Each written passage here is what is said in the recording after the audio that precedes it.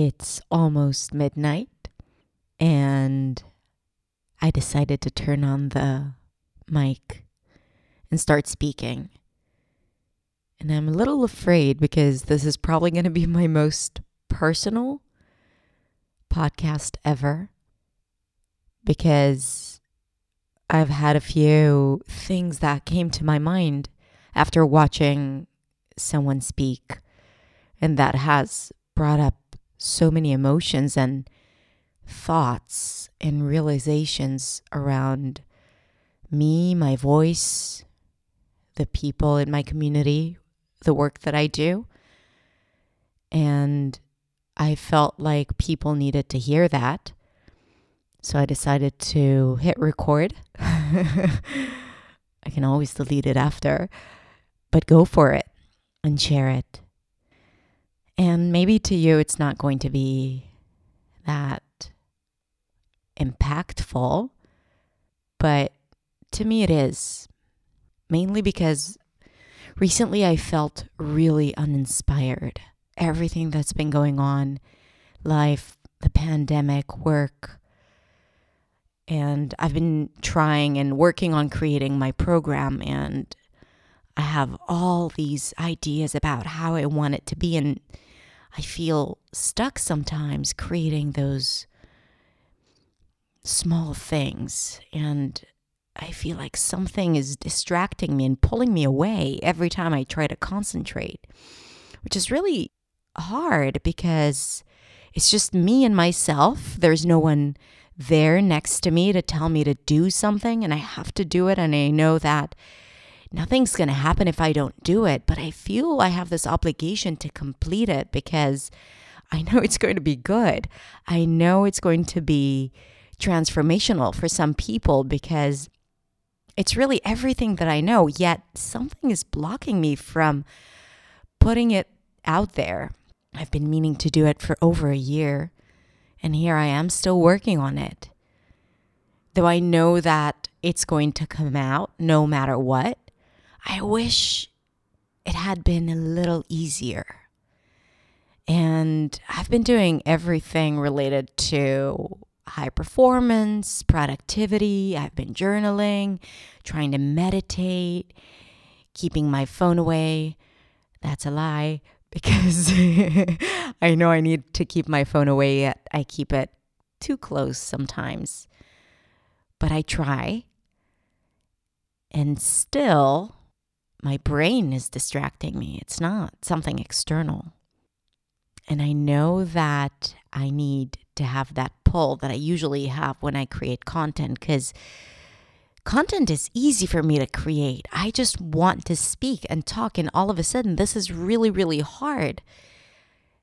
And as I was searching for pieces to work with and to use as examples, I came across Amanda Gorman's TED Talk.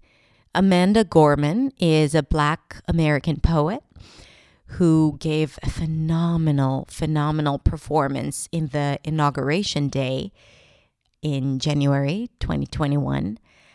And she read her poem, and it was unbelievable. I'll link to it in the show notes if you haven't seen it. So one of the coaches in my school sent me another video of her performing from earlier this year. And it was really good and funny and powerful. And I kept on browsing.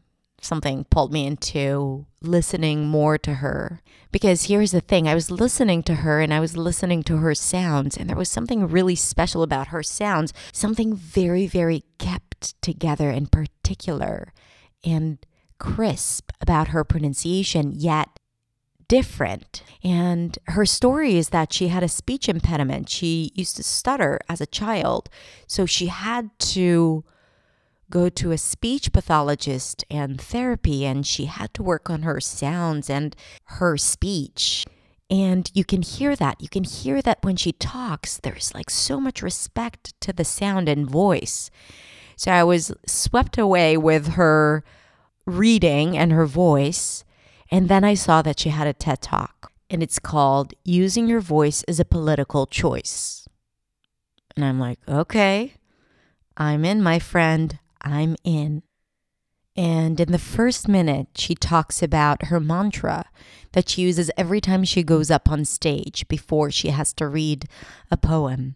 And those words are, I am the daughter of Black writers who are descendant from freedom fighters who broke their chains and changed the world. They call me.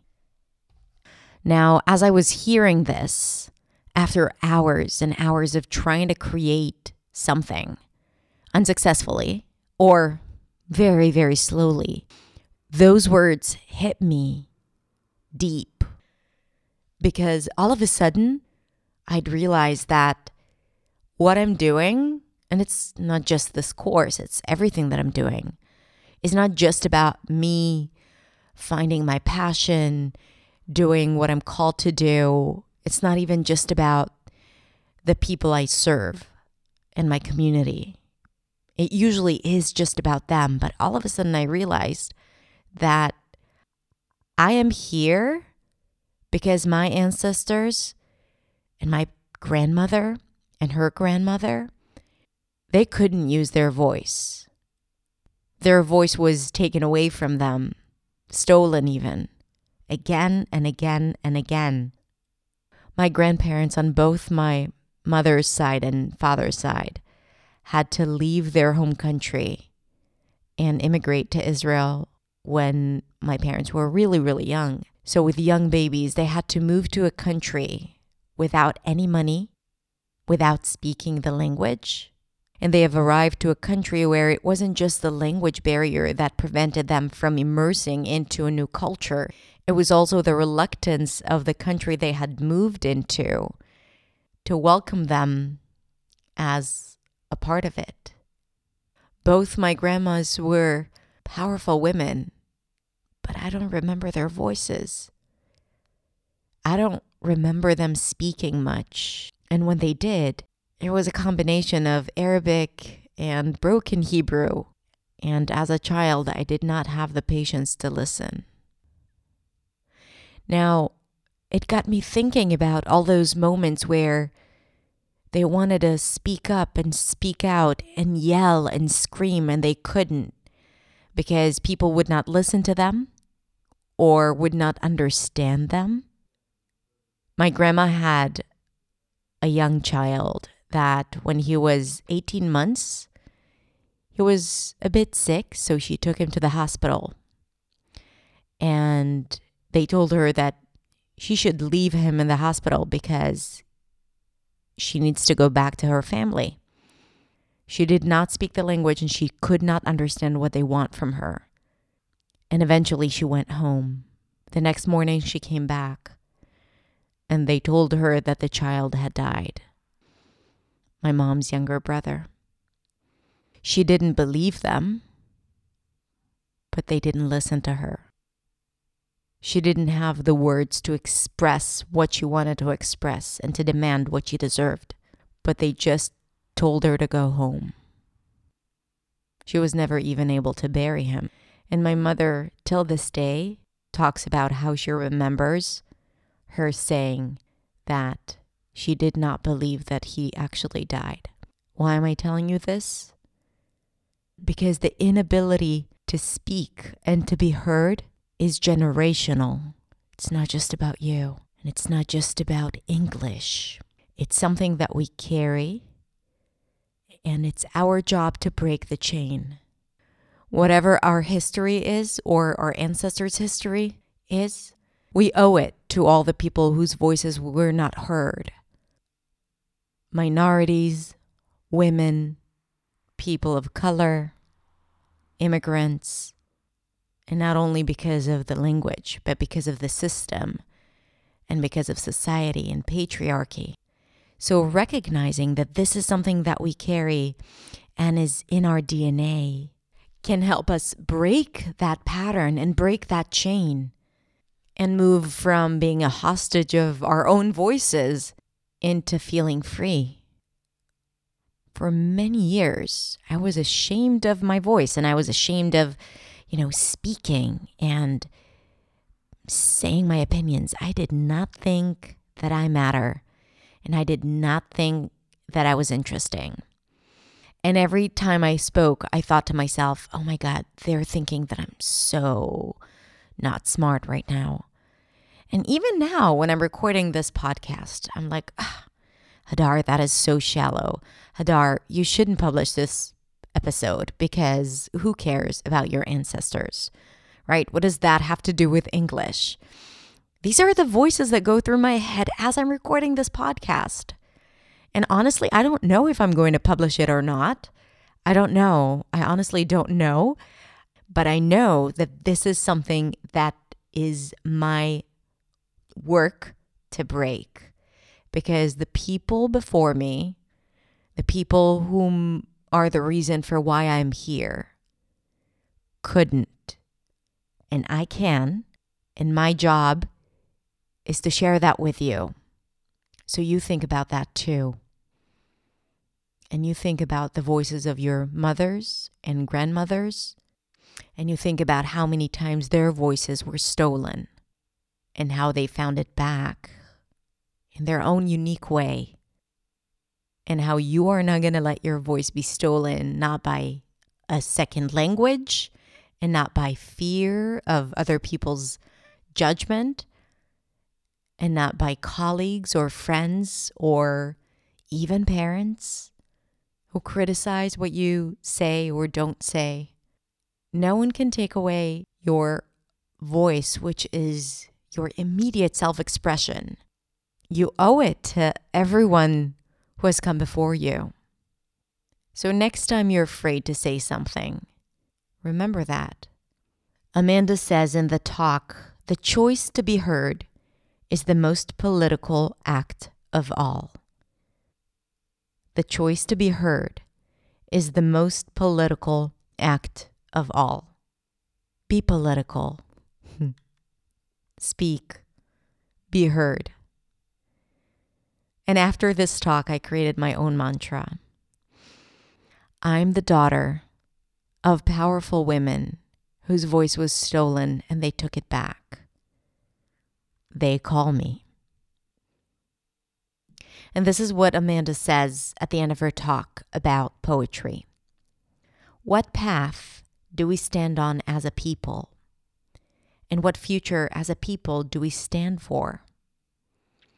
And the thing about poetry is that it's not really about having the right answers. It's about asking these right questions about what it means to be a writer doing right by your words and your actions. And my reaction is to pay honor to those shoulders of people who use their pens to roll over boulders so I might have a mountain of hope on which to stand, so that I might understand the power of telling stories that matter no matter what, so that I might realize that if I choose, not out of fear, but out of courage to speak, then there is something unique that my words can become. Now, after this, recording this and hearing this and thinking, I feel more focused than I've felt in a long, long time. Because sometimes all you need is to remember the reason why you do what you do. And sometimes it's not about you. It's not about your job. It's about something bigger than all of that. It's that obligation that we have to speak. And if we want our children to be free, then we must initiate that freedom. Thank you for holding space for me and my story, and thank you for listening. Now, if you want to share with me a story about your ancestors, and it doesn't have to be family members, it could be stories about the people from your home and your tribe and your country who were able to own their voice. So if you want to share that story, I'm inviting you to leave a comment on my website. I'm going to link to it in the show notes. And also, you can send me a DM at hadar.accentsway on Instagram. Thank you so much for being here. Take care.